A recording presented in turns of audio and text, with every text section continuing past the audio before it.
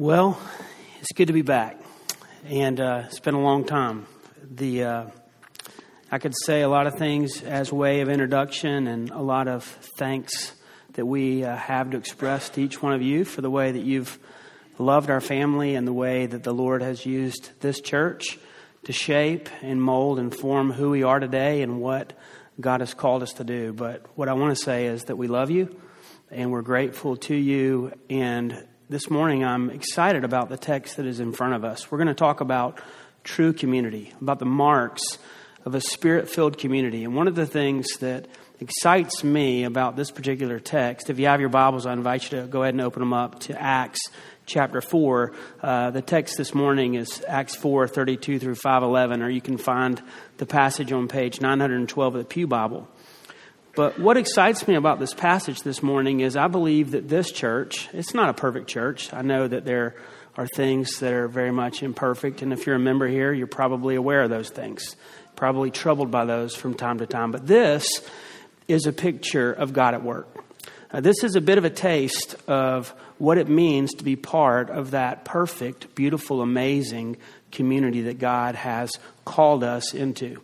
I'm currently leading a church that's almost 4 years old. And so where you all are is where we look to be. We are excited. We're anticipating. We're longing to be where you are today. And of course, you're longing to be even in other places, to grow even further and to grow even deeper. So my hope this morning is we know that one thing will happen for certain. Whenever we go to God's Word, we're challenged. So we don't have to wonder whether or not God's going to challenge us with His Word. But my hope also is that you'd be encouraged.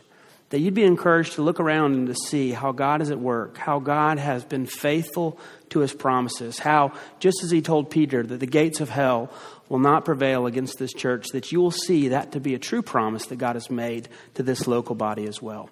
So with that being said, I invite you to follow along as I read. This is God's Word, Acts chapter 4, beginning in verse 32.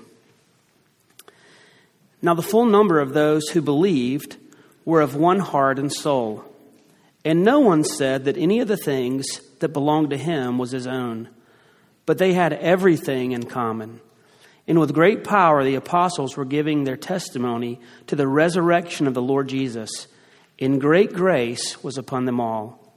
There was not a needy person among them, for as many as were owners of lands or houses sold them, and brought the proceeds of what was sold, and laid it at the apostles' feet.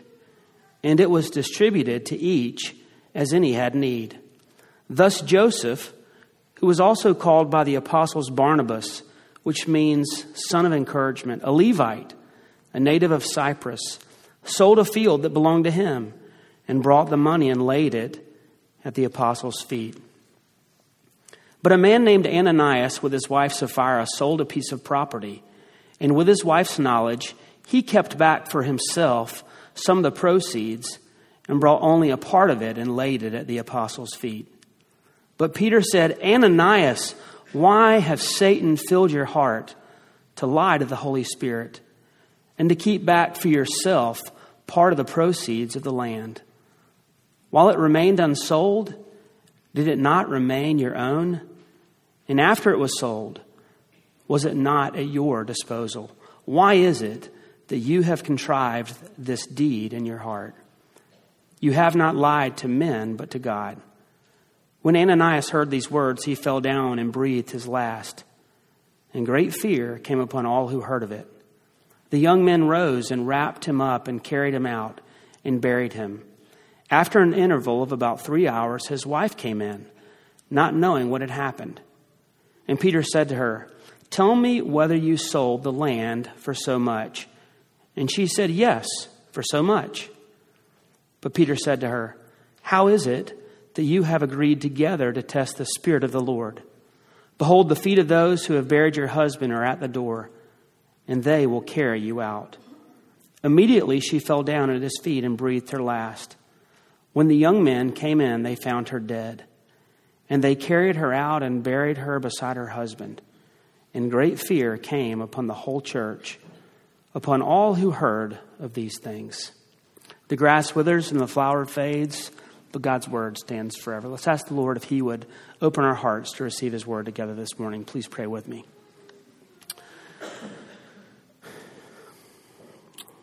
Loving God, we do ask this morning that the words of my mouth and the meditations of all of our hearts would be pleasing and acceptable in your sight, O Lord, our rock and our Redeemer.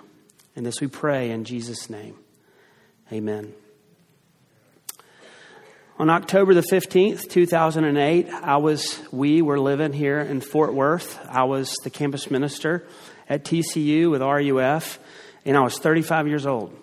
And for a couple of years previous to that, I had this great honor and privilege that to go into the Pi Kappa Phi house at TCU and to lead a Bible study for that particular fraternity.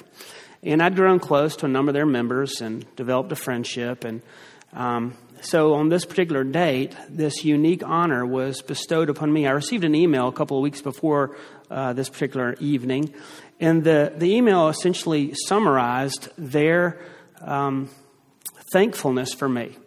That they basically said, hey, you have been an important part of our life, and the Lord has used you in our lives, and so we want to do something that doesn't really ever happen to 35-year-old men. We want to make you a brother. We want to initiate you into the Pi Kappa Phi fraternity. And so I was sitting in the Robert Carr Chapel on this particular evening, and I was sitting there with another older guy. We were going to be initiated as what's known as an alumni initiate. And so we went through the entire ritual. And so after it was all said and done, they taught me the secret handshake, which I soon forgot. And they said all the words that people say at those particular kind of ceremonies. And I was officially made a brother. I officially became a member of Pi Kappa Phi fraternity. Well, the thing about it, though, is that I know to this day that I am a member because I receive their quarterly announcements. They have this quarterly magazine that goes out, has my name on it, has my address on it, because I'm one of the brothers. But one of the things that is also true is that really, if you want to get right down to it, all I am is a card-carrying member of Pi Kappa Phi. Like, technically, I'm a member. But really and truly, I'm not. I didn't go through the pledge-ship process with any of those guys. I never went to one single party. I never paid any dues. And so, really, if you're truly one of the brothers, you would have to say that I'm nothing more than a fraud. I'm a pretender. I'm not really one of the brothers. Now, I think they wouldn't probably say that, but that's essentially who I am in my relationship to that body. I say that because that story kind of sets the stage as we do two things together this morning. First, we have to start with ourselves, and then we have to talk and think about the body as a whole. But before we think about the body, we need to first think about ourselves. And so this is the question that I posed to you this morning. What is your relationship to the local church? What is your relationship to the community of Christ? Are you a card-carrying member? Are you a casual member? Or are you a committed member? Are you truly part of God's people? Is this so much a part of the fabric of your existence that it's not so much about me, but it's about who we are together? Are you truly part of God's people? And then the second question is what kind of church is this? What kind of church is Fort Worth Presbyterian Church? And I know what kind of church it is. It's a church that deeply desires that it would embody the true community that God calls His church to be in His Word. Now, the thing is when we look at the passage before us this morning, we get a glimpse of what true community is supposed to look like. This is not a perfect church, and one of the things that's hard about reading Acts, especially the first couple of passages, namely Acts 2 and Acts 4, is that we start to get this utopian picture of the church, and you're going to see that that's not what's going on here at all this morning. But we do get a glimpse of what it looks like to be part of a Spirit-filled community.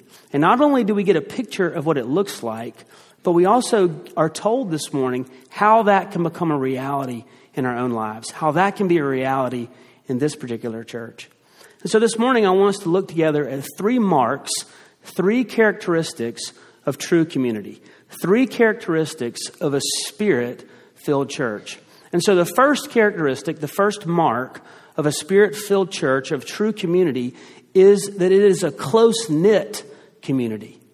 It's a close-knit community. It's a community that has been knit closely together. One of the things you notice back in Acts chapter 2 is that the thing that was true about these new believers, these ones that the Holy Spirit had been poured out upon and were being brought together, one of the things we know is that they were all kinds of people from all kinds of places. It was a very diverse bunch of people. But that they had come together and they had been closely knit together and they loved each other. They couldn't get enough of each other. They were constantly meeting in one another's homes, and they were praying together, and they were eating together, and they were feasting together, and they were crying and groaning together. The thing that they were is they were together. They were constantly together. They were closely knit together. If you look in verse 32, we are told a little bit about this dynamic. It says, now the full number of those who believed, and by now it's probably somewhere around 20,000 members in this new church. Now the full number of all those who believed were of one heart and soul. They were of one heart and soul. There was this deep oneness that marked them. There was this deep oneness that characterized them. It was this way of saying they had real friendship. When they gathered together, they saw the other members of the church as truly and really their friends, the ones that they loved. They loved one another. They were connected to one another. They were committed to one another because they were closely knit to one another. You know, think about it for a minute, what it would be like to go into one of these homes of these new excited church members, and think about how your senses would be grabbed as you walked into the door. Think about the smells that would have been characteristic of these gatherings, and the sights and the sounds. You know, one of my favorite places to go when I was a child was my great-grandmother's home. We would go there after church on Sundays to have a family feast. It was Granny Annie's house, and Granny Annie could make the best fried chicken in the world, along with my grandmother and her twin sister, and they would all be busy in the kitchen, and the smells that would be coming out of that kitchen would just knock you down. And, you know, rice and gravy and biscuits and gravy and fresh fruit and fresh vegetables and green beans, the kind that aren't good for you, that have all that fat that's been kind of soaked into it. And you could just smell the aroma. And then we would gather around the table. It was a crowded table. You know, it wasn't one of those places where you had a lot of room because we were there together. And there would be this conversation. And as a child, I just remember watching and listening. I remember seeing that one of the things that was true of this particular community was that it was a happy place to be. That everyone was glad to be at Granny Annie's house because it was such a marvelous place to be. She loved us, and we loved one another, not perfectly. Think about what the gathering here would have been like. That you would have walked in and you would have smelled the smells of great food that was cooking on the griddle. Food that was frying in the frying pan. Food that was cooking on the grill. Think about the sounds that you would hear. Sounds of laughter. Sounds of conversation. Sounds of singing. Sounds of prayer. At times you would have heard sounds of crying and groaning. But you would have seen that the people that were doing that weren't doing it by themselves. They were doing it together. That there was this community aspect. Think about the sights you would have seen and these smiling faces. This joy that radiated from their faces. And this is what marked this new church. This true community, this Spirit-filled community, is this. They were closely knit together. We read things like that, and perhaps this is not your experience in the church. And sometimes it's things like this that just really get under our skin. It's things like this that aggravate us more than anything. Because we don't feel like this is really what our experience in the church is all about. We think of the church as a place where we feel invisible. And sometimes we feel expendable. And we wonder if anybody even knows we're there. We wonder if anybody even cares. We see these types of descriptions and they make us jealous and they make us sad. And they make us wonder, can it ever be different? Can it ever change? And some of us are so cynical and we believe that no, it never can change. But then perhaps we are brave enough to ask the question, okay, if I want it to change, then what am I going to do about it? And of course, our first, reflex is, well, I need to be more committed, right? I need to work harder.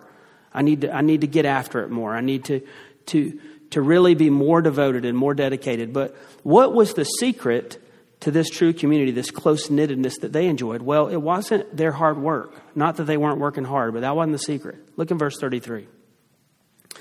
And with great power, the apostles were giving their testimony to the resurrection of the Lord Jesus, and great grace was upon them all. You see, the reason they had been closely knit together is because grace was upon them all. Community means to be united with, to be together with. And in community, there's something that you're uniting around. There's something that's binding you together. And so we have to ask the question, what was it that united them together? It wasn't their favorite football team. It wasn't their hobbies. It wasn't their race or their ethnicity. It wasn't their socioeconomic standing. Those aren't the things that united them together. There was one thing that united them together.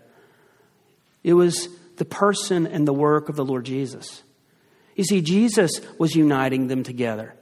Look at the first part of verse 33. How was God's grace upon them? Well, we're told, the first part, and with great power the apostles were giving their testimony to the resurrection of the Lord Jesus. You see, they were praying to Jesus, and they were preaching Jesus, and they were teaching Jesus, and they were completely dependent upon Jesus. The roots of their lives were sinking deeper and deeper into Jesus, who he was, what he had done, what he was doing, and what he promises to do. That's what was binding them together. That's what was knitting them together. They gathered regularly for the reason of drinking deeply of God's grace. They were always putting themselves in the way of his grace because they wanted to know Jesus. This is a bit of a kind of off the path illustration, but I came across this little video clip of Steve Harvey. And you may know Steve Harvey. He's kind of the talk show host. He does that little funny show with the kids and things. And he was in this particular show, he was interviewing Snoop Dogg. And Snoop Dogg has apparently teamed up with Martha Stewart, which is a very strange combination. And they have this thing called Martha and Snoop's Potluck Dinner Party. And so you've got two fairly colorful characters here. And Steve Harvey said that when he heard that season 2 of Martha and Snoop's Potluck Dinner Party was about to come out, that the first thing he said was, Martha, who? That there had to be a mistake. And then Snoop Dogg says this. He says, Steve, I'm going to tell you the truth, man. It's amazing how people are the same when you get them together. It don't matter where you was raised, what color you are. If you put two people in the same room and they get to hanging out and chilling with each other, they start to love the same things. Anytime somebody comes on our show, you're going to have a good meal. You're going to talk about some good things. And you're going to see two people that you wouldn't expect to be together have the time of their lives. This is what life is all about. Loving the person that is next to you. Now, if that's something that Snoop Dogg says, if that's what Snoop Dogg and Martha's Potluck Dinner Party looks like, how much more should be expected of the true community of God's people? I can't say much, but I'll say briefly. One of the things that people often do as a minister, you hear mostly about the things people don't like. I'll go ahead and just tell you that right up front. One of the things you hear a lot of is what people don't like. And a lot of the times the conversations go something like this. I'm feeling disconnected. We're starting to think about maybe changing churches, something like that. And they tell you the problems of the church that you're pastoring. And then, you gently start to probe, like, are you part of a community group? They're like, we're not part of a community group. That they're not there on Sunday because you hardly ever see them. You just start to think about basketball. Like, I'm terrible at basketball, but I never dribble or practice, and I don't even own a basketball. And you're like, well, no wonder you're not really very good at basketball because you're never actually practicing or playing it. And I don't mean rudely, but one of the things that, the first things is if you don't feel closely knit with the community that you're a part of, the first question you have to ask is, are you showing up? Are you there? Are you making yourself available to be part of that community so that people can get to know you? But the second mark of a spirit-filled community, of a true community, is that it's not only a closely knit community, but it's a caring community. Look in verse 34. Very first part. This is amazing. There was not a needy person among them. That's an amazing statement. That's one of those Bible statements that we just are like, okay, let's go on to the next part of the verse. Let's pause there for a minute before we move on. There was not a needy person among them. Nobody had needs that were going unmet. Can you imagine that? That's pretty hard to imagine. Why was it that there was not a needy person among them? Well, we're told. Look in verse 32, going back to the very beginning. Now the full number of those who believed were of one heart and soul, and no one said that any of the things that belonged to him was his own, but they had everything in common. Look in verse 34. And so therefore there was not a needy person among them. For as many as were owners of lands or houses sold them and brought the proceeds of what was sold and laid it at the apostles' feet, and it was distributed to each as any had need. Now, if you're listening to what I'm saying here, at least I'd say quite a few of us in the room, and I'm going to be at the head of the line. This is very uncomfortable. This is a very uncomfortable part of the Bible. Our first thought is that this is like one of the sacrificial laws in the Old Testament. We're glad. We don't know why they don't apply anymore today, but our pastor does, and we're glad they don't apply anymore today, and so we're good. And we don't know we don't know what's going on here. We don't know where this came from. We know that this is not capitalism, okay? And we know that capitalism is right. We don't know why, but our pastor does. And so we're going to stick with this. And so we read this and we're thinking this is starting to make us sweat, but we're not sweating that much because we're just going to move on to the rest of the passage. But we need to stop and see what's going on here. Because if you really think about it, the first thing that you might start to say is that, man, that sounds like communism. That sounds like socialism. But what I want to suggest to you is that this is not communism, but this is caring. And this is not socialism, this is sharing. Very different things. You see, there's nothing that was wrong with owning private property in the New Testament church. There was no law against it. There was no ordinance that said you cannot own private property. We read about it later in the book of Acts where people owned houses and they didn't sell them and they invited people over. They had to have houses to meet in. And it also is not an instance where everybody was getting their fair share. It wasn't that at the end of the church, we're going to ask everybody to drop their car keys in a common basket in the back. We're going to sit down for a few minutes, and then everybody's going to, in an orderly fashion, grab a set of keys and go and find your car in the parking lot because everybody's going to have it in common. It wasn't that. It wasn't about fair share. It wasn't we're going to take one piece of pie and we're going to evenly divide it out so everybody has the same size piece of pie. That's not what's going on here. What is going on here? What's going on here? Well, nobody was being made to do any of these things. It was totally voluntary. So please hear that. It was totally voluntary. They did it because they wanted to do it. They didn't do it because they had to do it. There was no law in the Bible that said you must do this. And the division of resources was not based on fairness, but it was based upon people's need. They were distributed as people had needs, so it was a need-based. It was determined by needs. Now, I think that the first thing that we might do, if we're honest, is we might say, whew, I was starting to get a little sweat forming on the brow there. I thought you were going to tell me I needed to go sell all my stuff, and I got some pretty cool stuff. But now I feel better about that because it was totally voluntary. And I'm going to not volunteer to do that. And I'm glad they did it. They're a lot better Christian than me, but I'm not going to do it. And what I want to suggest to you is that maybe before we do that maybe we should dive a little deeper. Because what I want you to notice is what the gospel had done to this community. It was changing their attitude toward people and things. Essentially, it's this, that they loved people more than they loved their things. And I know that I can be guilty of this, and I assume you can as well. That we can be very guilty of loving our things a lot more than we love people. Isn't that true? We love our things. But you see, they loved people. They had chosen to have everything in common. They didn't consider the things they had to belong to themselves. They considered it to be part of what we have together, not part of what I have as my own. And then we get an example of how the gospel was changing not only their attitudes, but their actions. Look in verse 36. Thus Joseph, who was also called by the apostles Barnabas, which means son of encouragement, a Levite, a native of Cyprus, sold a field that belonged to him and brought the money and laid it at the apostles' feet. Here's an example of Barnabas, this hero of Luke's, the son of encouragement. And let me show you what it looked like. Let me take a person in this community, a person in this congregation, and show you how the gospel was changing his life. And he sold it. He said, there's people that have needs here. And I don't need this property nearly as bad as they need it. The resources that come from it. And so this man went out and sought to encourage his brothers and his sisters. There's a lot to be said about this, but I want to say something quickly, kind of as a way of application. One of the things we can be guilty of is we can hear these Bible verses like from 1 John chapter 3, where John says, "For this is the message that you have heard from the beginning, that we should love one another."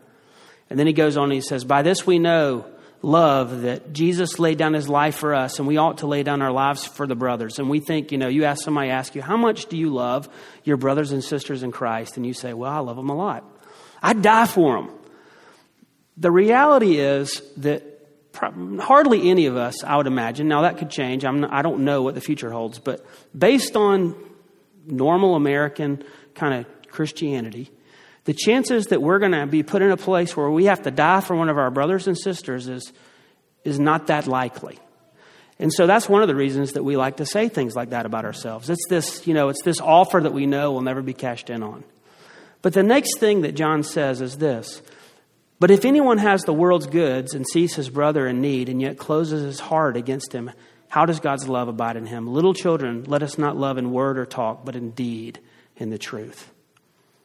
It's not just that we'd be willing to die for someone, it's that we'd be willing to live for them. It's that we'd be willing to give to them. So those are the first two marks of a Spirit-filled community. That it's a closely knit community, it's a caring community.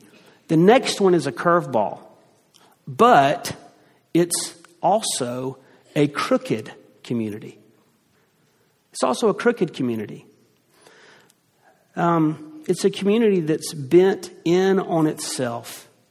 It's a community that's bent away from God's desire for the community as a whole.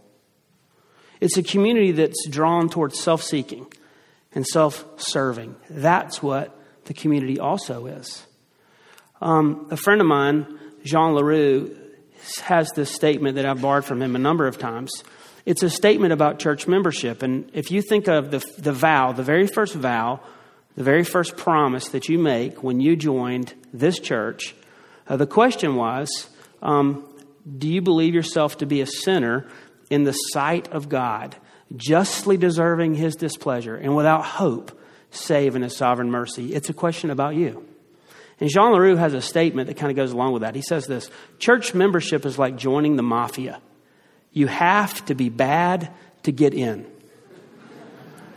You see, you can't be part of the community if you're not crooked. You have to be crooked, and you have to know you're crooked, or you can't get in. You see, you can be great and you can be good and all those wonderful things. And that's the strange thing about the church, is you can say, I'm a really good person, and they can say, well, you can't be part of here. Because you have to be bad to get in. You have to be crooked. And so then if you think about that, well, what do you think happens when you get a bunch of crooked people together in the same place? What do you think happens when you get a lot of self-serving, self-seeking people all into the same place? You guessed it, a lot of bad things. A lot of bad things happen. When you get bad people together, bad things happen. That's one of the things I like about Luke and the Bible as a whole, is because the Bible is honest. It doesn't make up stories and fables. It tells the truth. Look what he says. He contrasts Barnabas, the son of encouragement, with some other members in the church. In verse 1 it says of chapter 5, but a man named Ananias with his wife Sapphira sold a piece of property, and with his wife's knowledge, he kept back for himself some of the proceeds and brought only a part of it and laid it at the apostles' feet. But Peter said, Ananias, why has Satan filled your heart to lie to the Holy Spirit and to keep back for yourself part of the proceeds of the land? While it remained unsold, did it not remain your own? And after it was sold, was it not at your disposal? Why is it that you have contrived this deed in your heart? You have not lied to men, but to God. This is kind of complicated passage, and we can get lost here and wonder what's going on here. So let me try to explain it. I will say this. This is kind of the New Testament parallel to what happened in Joshua with Achan. The same language is used in both accounts.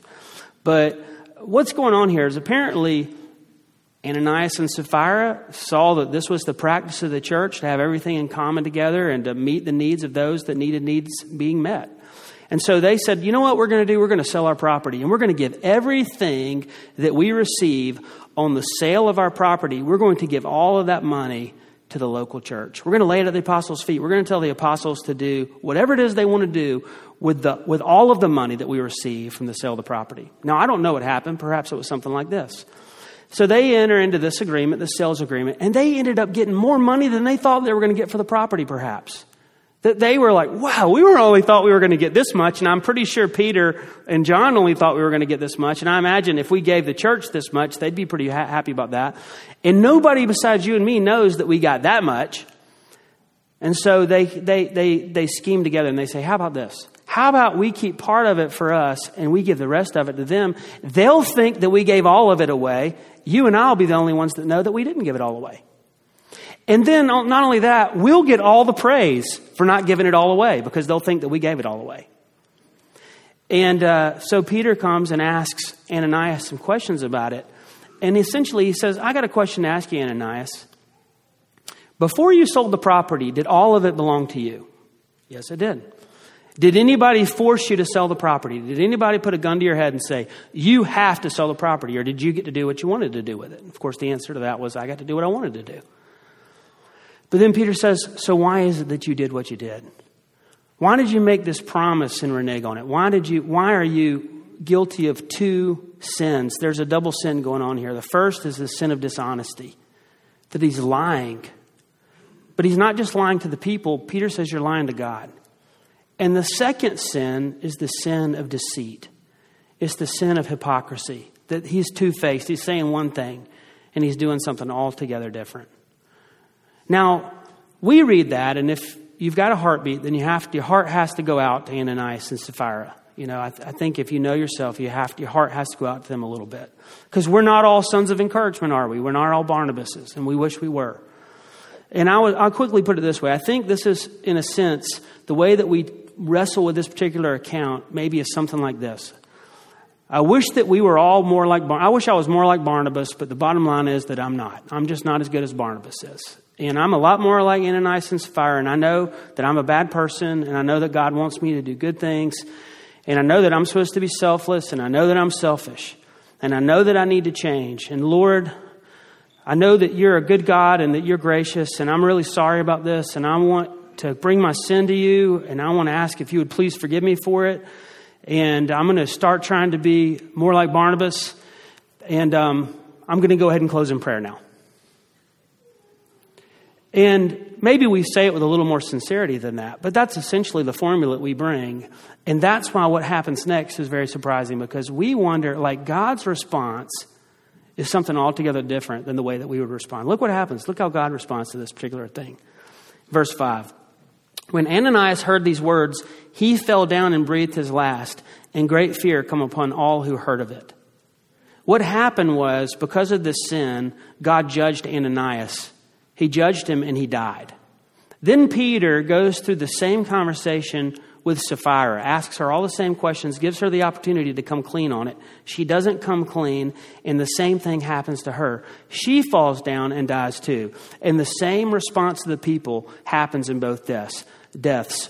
There was this great fear that came upon them all. And we know we're not supposed to say this because this feels irreverent, but what we're thinking here is that, man, what in the world's going on here? This seems like an overreaction. Good grief. I mean, it wasn't like they murdered a bunch of people. I mean, they gave a bunch of money away. They should get partial credit. I mean, where's the partial credit? Where's the grading on the curve? This seems like an overreaction. We feel that, don't we? If you don't feel that, then you're probably not reading the passage. We feel that. But I think we need to have quickly these three things that color this sense of overreaction that we feel. The first thing is that we get to see something in this passage that thankfully we hardly ever get to see. Most of the time, what we get to see is God's mercy being poured out upon his people. But this time, we get to see what happens when the gloves are taken off. We get to see what happens when God's mercy doesn't prevent his judgment. We get to see how God really and truly feels about sin. That sin's a big deal to him. He doesn't think it's a small thing. He doesn't think it's something that we should, not get worked up over. He thinks it's a big deal. The second thing we need to think about is, what is the sin out of all the sins that seem to trouble Jesus the most in the Gospels? You know, when you see Jesus, he's eating with the tax collectors and the sinners and the prostitutes. And the Pharisees are getting, and the workers of the law, the religious people are getting real worked up about how nice he is to them. But when Jesus starts to really lay it down, he typically lays it down with the religious people, with the Pharisees. And what's the number one sin that almost always is on the tip of his tongue? And it's hypocrisy, isn't it? Now think about this for a minute. What's the sin that perhaps has done the most damage to the community of God's people throughout history? I mean, I'd suggest to you that perhaps it's hypocrisy. People don't want to be part of the church. You ask somebody that's not part of the church why they don't want to be part of the church, and I could almost guarantee that in the first 5 reasons, and it's probably the first one, they're going to say, because I don't want to hang around with a bunch of two-faced people that say one thing and do something different. And so I would suggest to you that that's the other reason that this is a big deal and not an overreaction. The last thing I would say is this. How could something that caused the Father to turn his face away from the joy of his eternal heart, from his only begotten Son, how could something that caused that ever not be a big deal? It's a big deal. You see, it's a big deal because that's why Jesus died on the cross. And the cross shows us 2 things. It shows us how God feels about our sin, but it also shows us how God feels about us, sinners, crooked people, broken people. You see, the message of the cross is that God invites crooked, broken people bent in on themselves to come and be part of this new community. A community that's filled with the Spirit. A community that transforms them and changes them from the inside out. That makes them altogether different. That makes them altogether new. And what I'd say to you is that there's no better place for crooked people to be than in the community of God's people. Coming there and coming out into the open and constantly feeding upon Christ. I'll close with this. We are, as I said, a young church in Dallas. And this amazing miracle, I would say, has happened at our church. We have a large contingent of young men who are addicts, who have recently come out of a halfway house. They've just recently graduated in the last few years, or perhaps even weeks or months, or some of them are still in it, from a program that is helping them to overcome their addiction to alcohol and drugs. And these folks are pretty, sometimes they're pretty rough around the edges. And they come in, and I can remember recently we had a couple of these guys that were in our new members class, and I was just saying, hey, why don't everybody go around and introduce themselves? It was more like, tell us something you like to do. Do you like to hunt or fish, or where do you live, or who's your favorite team? This poor one guy, he is brand new. He showed up. He had come to church, and he knew he wasn't supposed to be at church, but he wanted to be at church, and he wanted to be part of this community. And so he's like, what do I need to do? I'm all in. Tell me what you need me to do. And I'm like, all right, let's hold down. We haven't even started the class yet. Let's just sit down. So I asked, he unfortunately had to go first because I asked him the question, and he started saying, basically, I'm a really bad person and do a lot of sinful things, and I've been an addict, and started unpacking his heart. And I wanted to say, that's not what we really were doing here. We're just saying we like to play, ping pong, but but he started unpacking it, and then we got together, and I went through the vows with him, and man, he couldn't talk enough about vow number 1, about how crooked he was. And what he can't understand is why we would want him to be part of our community, because we're just as crooked as he is. And the thing about crooked people that are coming to our church is crooked people bring other crooked people. That's the most amazing thing. They do. The visitors bring visitors, and they keep bringing their friends. And there's this one guy that I met with, and we sat down for coffee, and he's like, I like God, but I don't like Jesus. And he had a problem with Jesus, and he has a checker pass as well. I said, why don't you just come and, kind of check things out and be part of what we're doing? Why don't you get into a community group? And so he got into a community group, and he sent a text message to the leader recently that the leader shared with me that basically said, thank you so very much for inviting me to be part of this community group. It has far exceeded my expectations. You know what they're doing? Regular stuff. Nothing fancy. All the regular things y'all are doing, that's what they're doing. And guess what God's doing? What he always does. He's working. Let me pray. Father, we do ask that you would use this word in our lives for our good and for your glory. And this we pray in Jesus' name. Amen.